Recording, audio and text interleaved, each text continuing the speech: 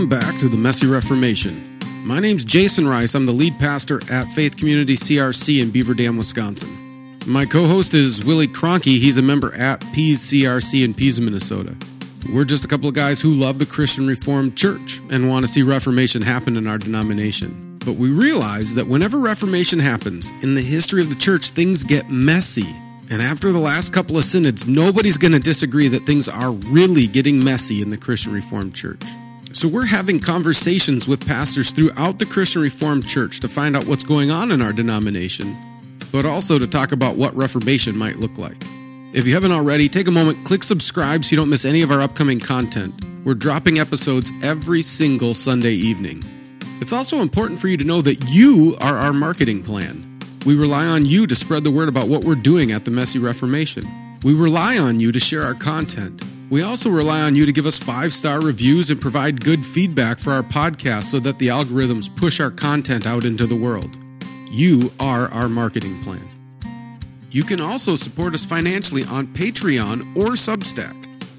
All of the money raised is used to fund online hosting and build the platform of the Messy Reformation. You may even see a Messy Reformation conference coming in 2024, so keep your eyes peeled for an announcement.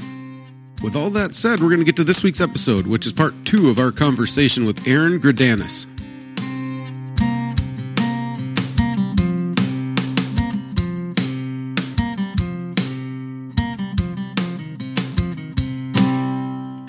I want to make sure we recognize there's a division in the CRC, but it's not, I think when people hear division, they think 50-50 split.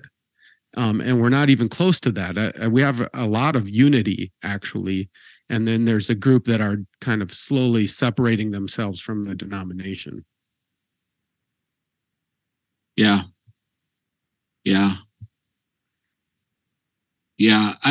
I don't know. I think, there's definitely a power struggle. When the denomination is in this whole abuse of power and things are going on, and you just feel like, you feel like you're sometimes that's, told to you over and over again. And then to see something like that happen at Synod, I was, that was, to me, I was like, that, when people walked off the floor and said, I can't be here because of that, then that was almost like an abuse of power. But I don't know. That's how I kind of saw that whole thing take place. That was kind of an abuse of power. They had the voice, and then they could put it on the live stream, and so I don't know.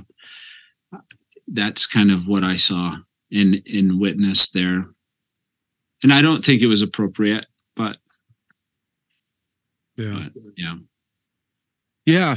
And I kind of want to move, from even reflecting on what happened to kind of where we're at now, and even think about some of our thoughts moving forward to next synod, and even in the future. And I think on the one hand, part of the power struggle that you mentioned, because there is a level of a power struggle, and I don't actually think it's as much of one side trying to grasp for the reins of power, and one side, because people think of that. No. But there is,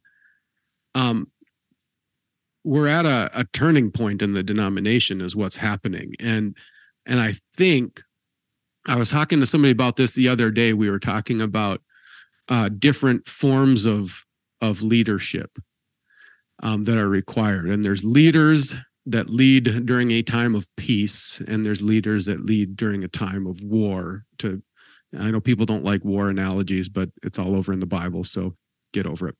But anyways, and so the CRC has been in a time of peace for a long time, right? Or at least, maybe I'll even put peace in quotes, in a seeming time of peace for a long time. And so we've been looking for leaders to lead in a time of peace.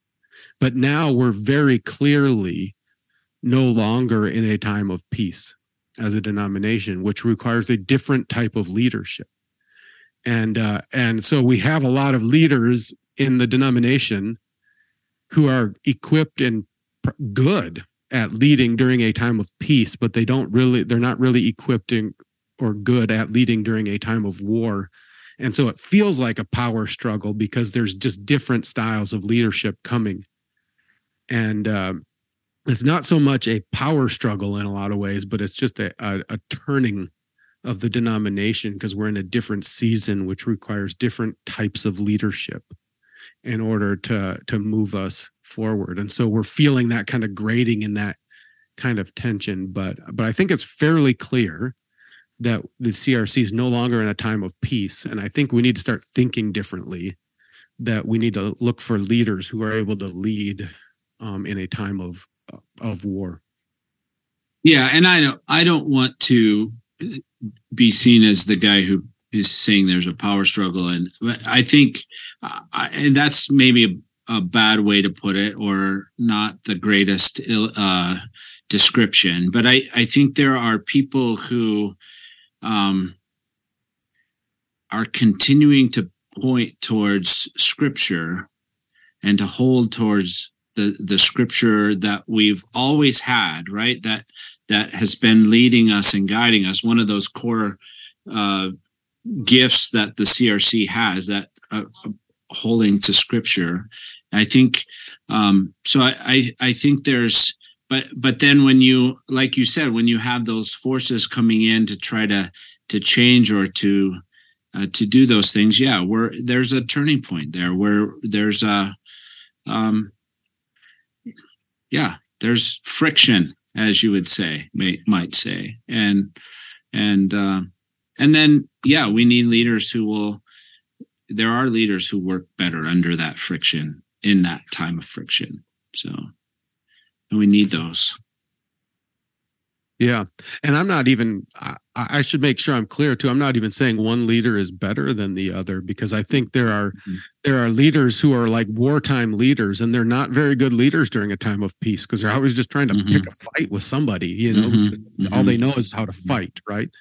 And so, but different seasons require different forms of leadership. And we're seeing that turn happen in the Christian Reformed Church right now. And that's causing some friction and struggle.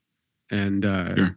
Yeah, for sure. I think, what are your thoughts, Aaron, kind of looking forward to this next synod? As, we just made it through our kind of fall, winter classis meetings. People are going to be having classis meetings kind of firing up again in January, February.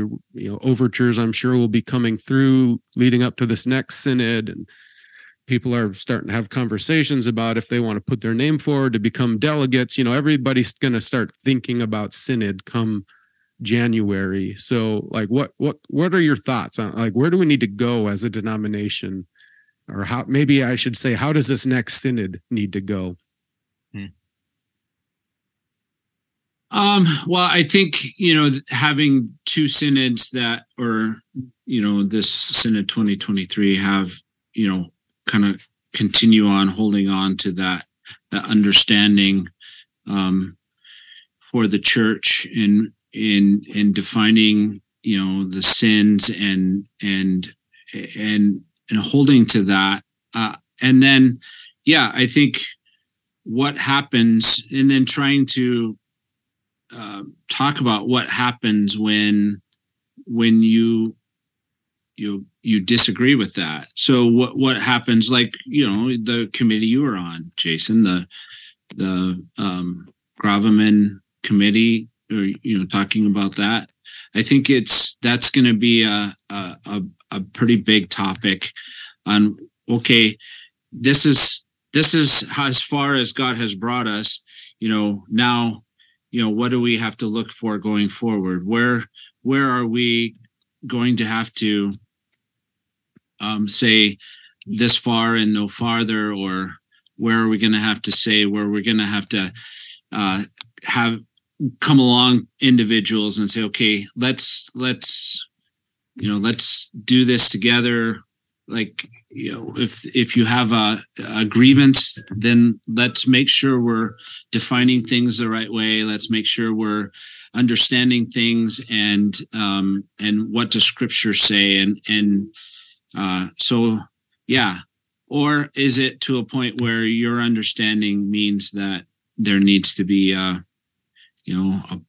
parting of ways? Nobody likes to talk about schism, but or a division, but it might come down to a piece where you have to say we have two different gospels, understandings of what God has said, and we can't be together on those things. And so so I think that is something that's going to come up, and it should come up. We should finish what was kind of had already been the conversation that was in the churches. I really kind of felt bad for your committee that you'd done all this work this whole week, and then we'll just have to put it on hold. So I think that's a big thing for Synod. So, but I do think that that we just need to keep our eyes on the faithfulness of or as being faithful to Christ and to his calling upon us. I think we're seeing there's some that are still not I don't know, it's hard to explain it. In general, I think everyone sees the schism. It's like it's there already. Yeah.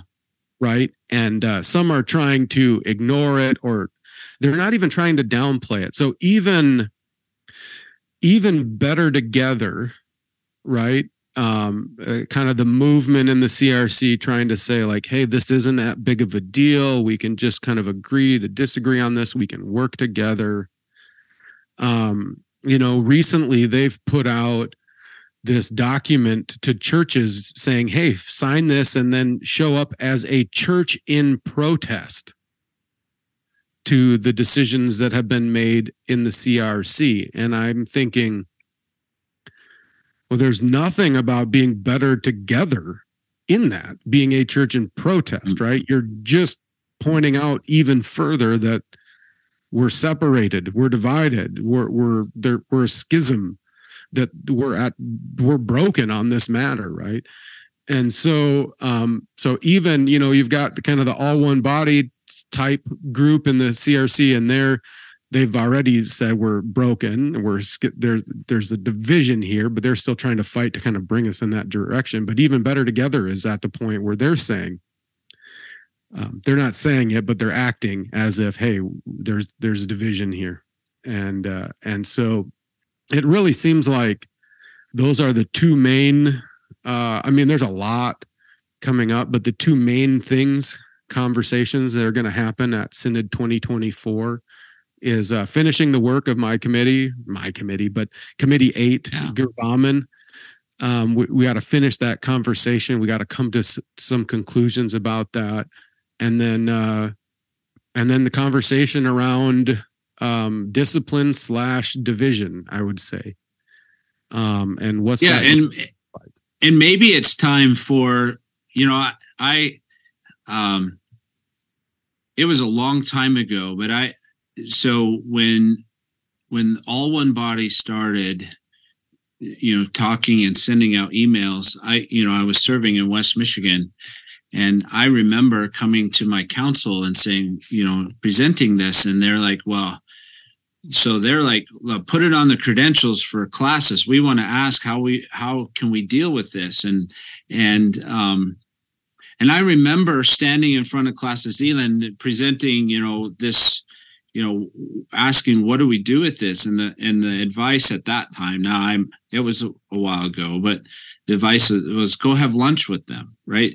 So that you can have this relationship. And in fact, we tried that and it didn't, that they never responded back. But I remember then meeting with a group of pastors. I came with this kind of rough draft of an overture on gracious separation. And this was a number of years ago. and these group of pastors, we were all like-minded, but they were kind of like, "Ooh, put that away. Don't bring that up because you'll be seen as a schismatic and you'll be, run out of town." And I think that was probably 2011, 2012. So we're 10 years, 11 years past that. And now I think it's time to have that discussion of, okay, what does it look like to say, and I know there's some who say, we shouldn't, say blessings to whatever, but I think it's time to say, okay, we need to start thinking about separating because it's faithful. It'd be more honest for us to say we believe this way rather than try to do the protesting thing. So I think I think it's time to start at least having those discussions.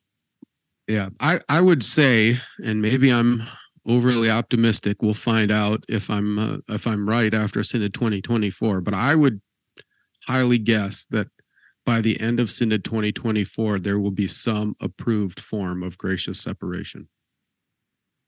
Because I think we have to. I think it's so glaringly obvious.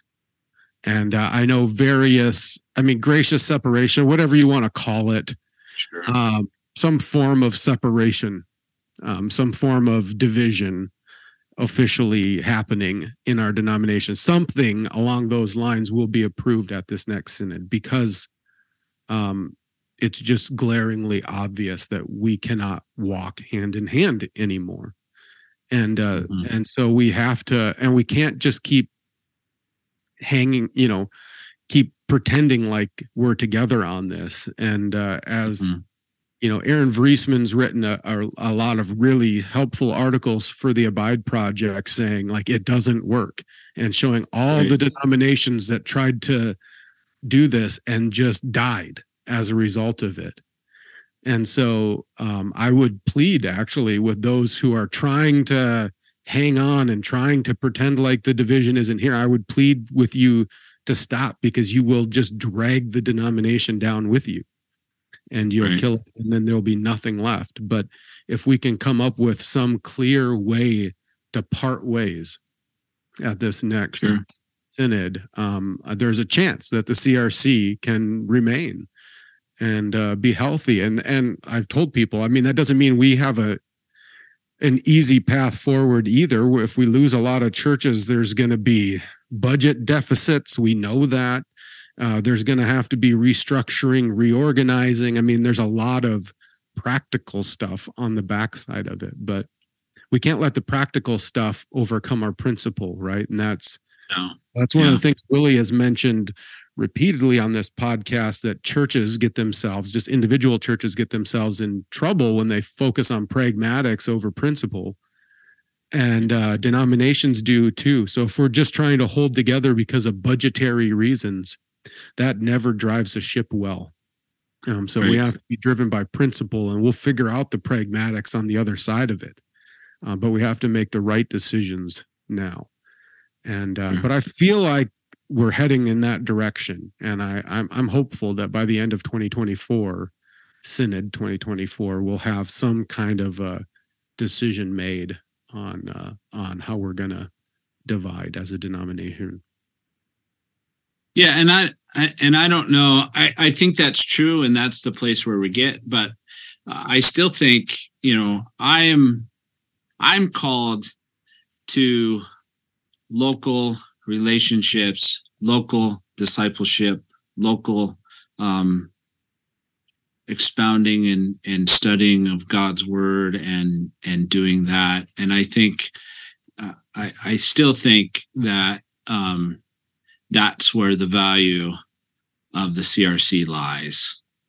Yes, we have this denominational structure, but it still lies in the faithful pastors being faithful to their callings, faithful to God's word, faithful to teach and disciple on the local level. I think that's it. I think the value of the CRC comes back to that. And I think that's, your the podcast Message Reformation. I think that's where Reformation on that level starts first. So it has to, right? Right. And that's the challenge in the midst of all of this, right? I mean, we believe, and I say this, I don't know, probably every other podcast, but that's okay. We believe that it's the gospel that ultimately transforms hearts and lives, right? And that it's hearts and lives that are transformed that end up transforming families, churches, communities, denominations, right? And so if we try to do that the other way around, if we try to transform a denomination, hoping that it'll transform churches, and it doesn't work that way. It always works around the other way. And so we have to make sure we keep our priorities in right order as well. And yet, and I don't want to say this as a caution, and yet we still have to be involved in those broader priorities. Yeah. That's where some of the struggle has been over the years, where conservatives have said, hey, my calling is to my local church and my flock. And I'm like, amen, absolutely. But you've also covenanted to be involved in your classis. And Yep. Be involved with your denomination as well. So we got to hold those in tension, but we got to hold them in proper tension. And all of those structures are the church, right? You have the local body, the classis, and the synod. They're all the church, right? And they all function in similar ways, where we, at the local body, we hold one another accountable. At classis, we hold one another, and synod is the same way. So it's just a different level. So I agree. Yeah. I agree. And because I think we are in agreement. I just want to make sure that we're seeing that. I also think, and maybe this is just again some of my optimism, which is funny because I get accused of being pretty pessimistic. But in general, I'm a pretty optimistic guy. But I think that part of the reason why we don't understand the benefits of a denomination is that our denomination has been broken for a really long time. And so if we can get to a place of having a healthy denomination, we would understand more of the broader benefits of being part of a denomination as well. And so a lot of people are like, hey, my church doesn't need the denomination. We're doing fine. We're kind of doing our thing. And I'm like, yes, you need, and most people would say we need a denomination for accountability, but that's about it. It's like, well, you do need it for accountability. But there is something when classes are working, when they're functioning well, that we have that kind of community support of one another, where we're not like, manufacturing things across, but we're just working together. We're heading together on mission, and that's a big deal. And we're supporting one another in that. And then it brings it out to the denomination.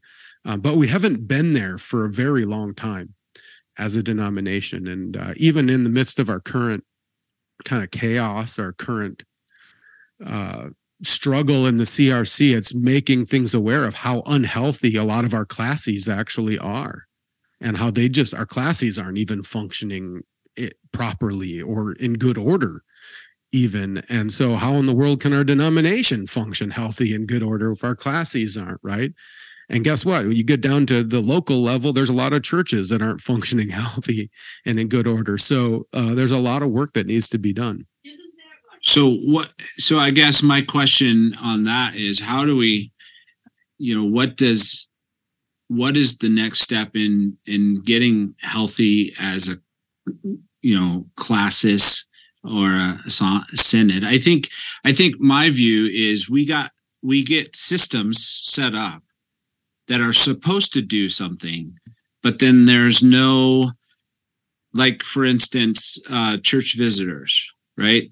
I was at a classical level, a church visitor, but when there's a mandate that says this is what you're supposed to do, and then there's the reality of what actually happens or doesn't happen, then how do you, that's the step, is to, I think, do some evaluation and say, okay, we have systems here, but they're not doing what they're supposed to do, or they're not functioning as they're supposed to.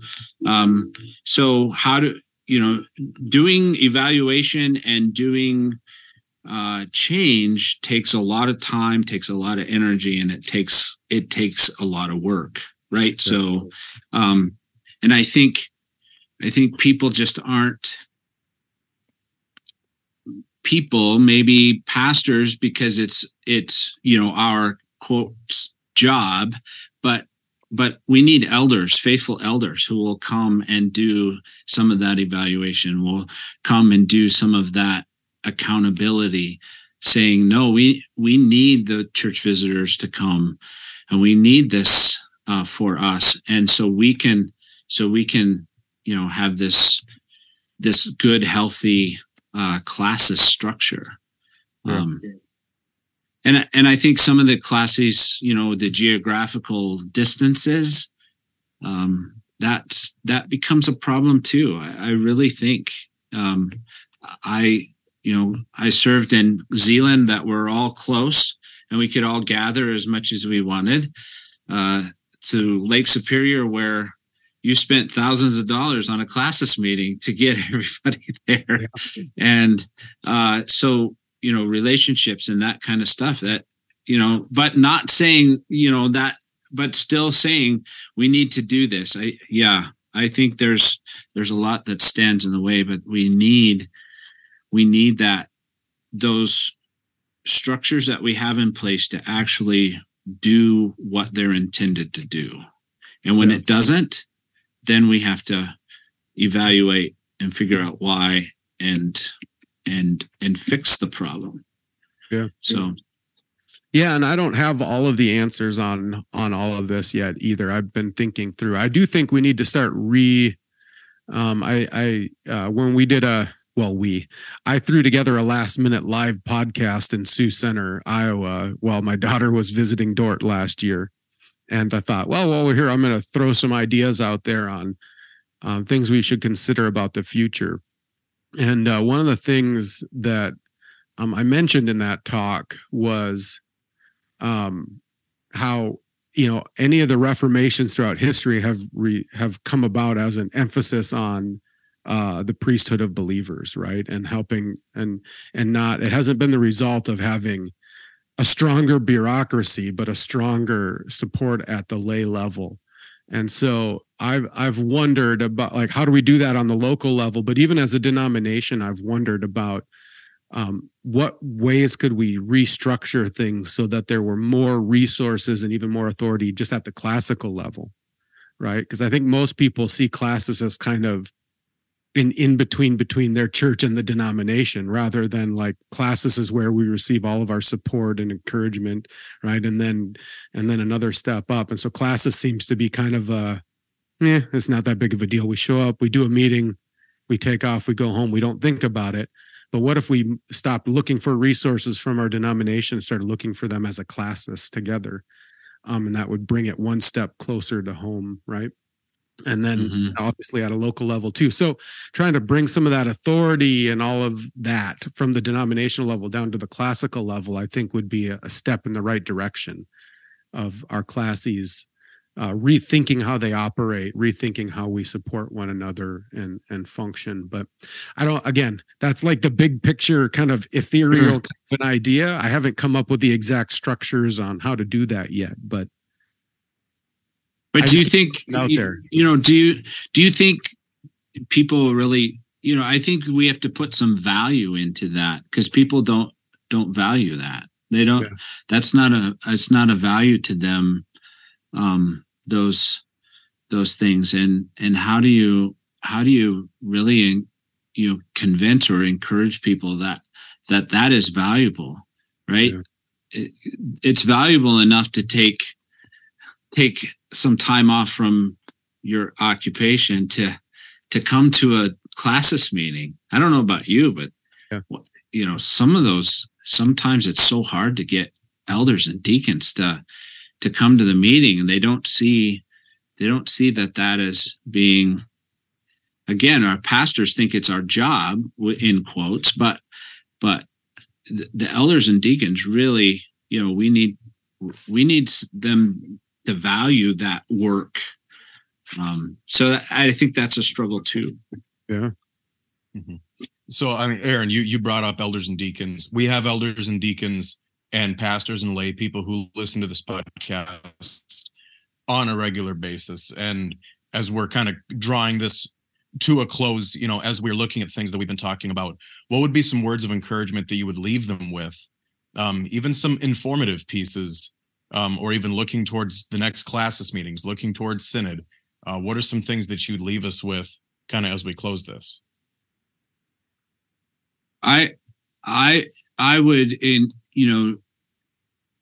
this is what I've said to, elders and deacons as I've interacted with them personally, is God has called you to this office.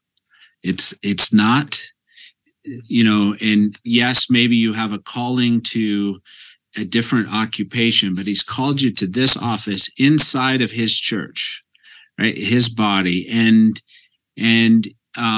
there is value in that, and there's purpose in that. And he will equip you. But you can't, it's just not something, it's not something that you just tack on. I mean, there is a purpose in it. He's committed to that purpose. And so, we have to put forth just like pastors put forth their best effort for the glory of God, this audience of one, they have to do that too. And to take it seriously. Like, and I guess I would encourage them, elders and deacons, to not just maybe say, okay, I'll go this time, but to say, yes, I've been called to this because the council has elected me. They've put trust in me to be a delegate there. And so I need to do that to the glory of God. So that's one thing. And then be engaged. It's not, I don't think ignorance is bliss, right? So I didn't know how this works. Well, you have to ask questions. You have to be engaged. You have to get up and use the mic and let your voice be heard. And there are things that you can do and you can say, and that you need to engage. It's classis meetings are not for being passive or just letting it come at you. It's not just for info intake. It's for deliberating. And so it should be seen as that. Maybe elevate the classis meeting to that part where, yes, your council has delegated you, they're trusting you, and encouragement towards that way. Yeah. And I think that's sometimes what it, and then on a classis level too, is then it's not just a business meeting. We also have to have some sharing and caring, and testifying and witnessing to what God is doing in our local churches. And if we just spend it in time of business, then, for some of that business can be done over email, right? So, and you don't want it to be that way, but, so having purpose, I guess that's my encouragement. That's all we have for this week. If you want to help us out and support the Messy Reformation, another thing you can do is sign up for our newsletter through Substack. That way, you'll get episodes and summaries sent directly to your email inbox. It will also give us the opportunity to communicate with our audience, which is one of the biggest struggles of a podcast. So head over to the Messy Reformation on Substack and sign up for our newsletter. Now, stay tuned next week for our conversation with Steve Bussis. But until then, don't forget this is Christ's church, and he bought it with his blood. And we've been warned that wolves will come in trying to destroy the flock. So, keep a close watch on your life and on your doctrine. Preach the word in season and out of season. And keep fighting the good fight in this messy Reformation.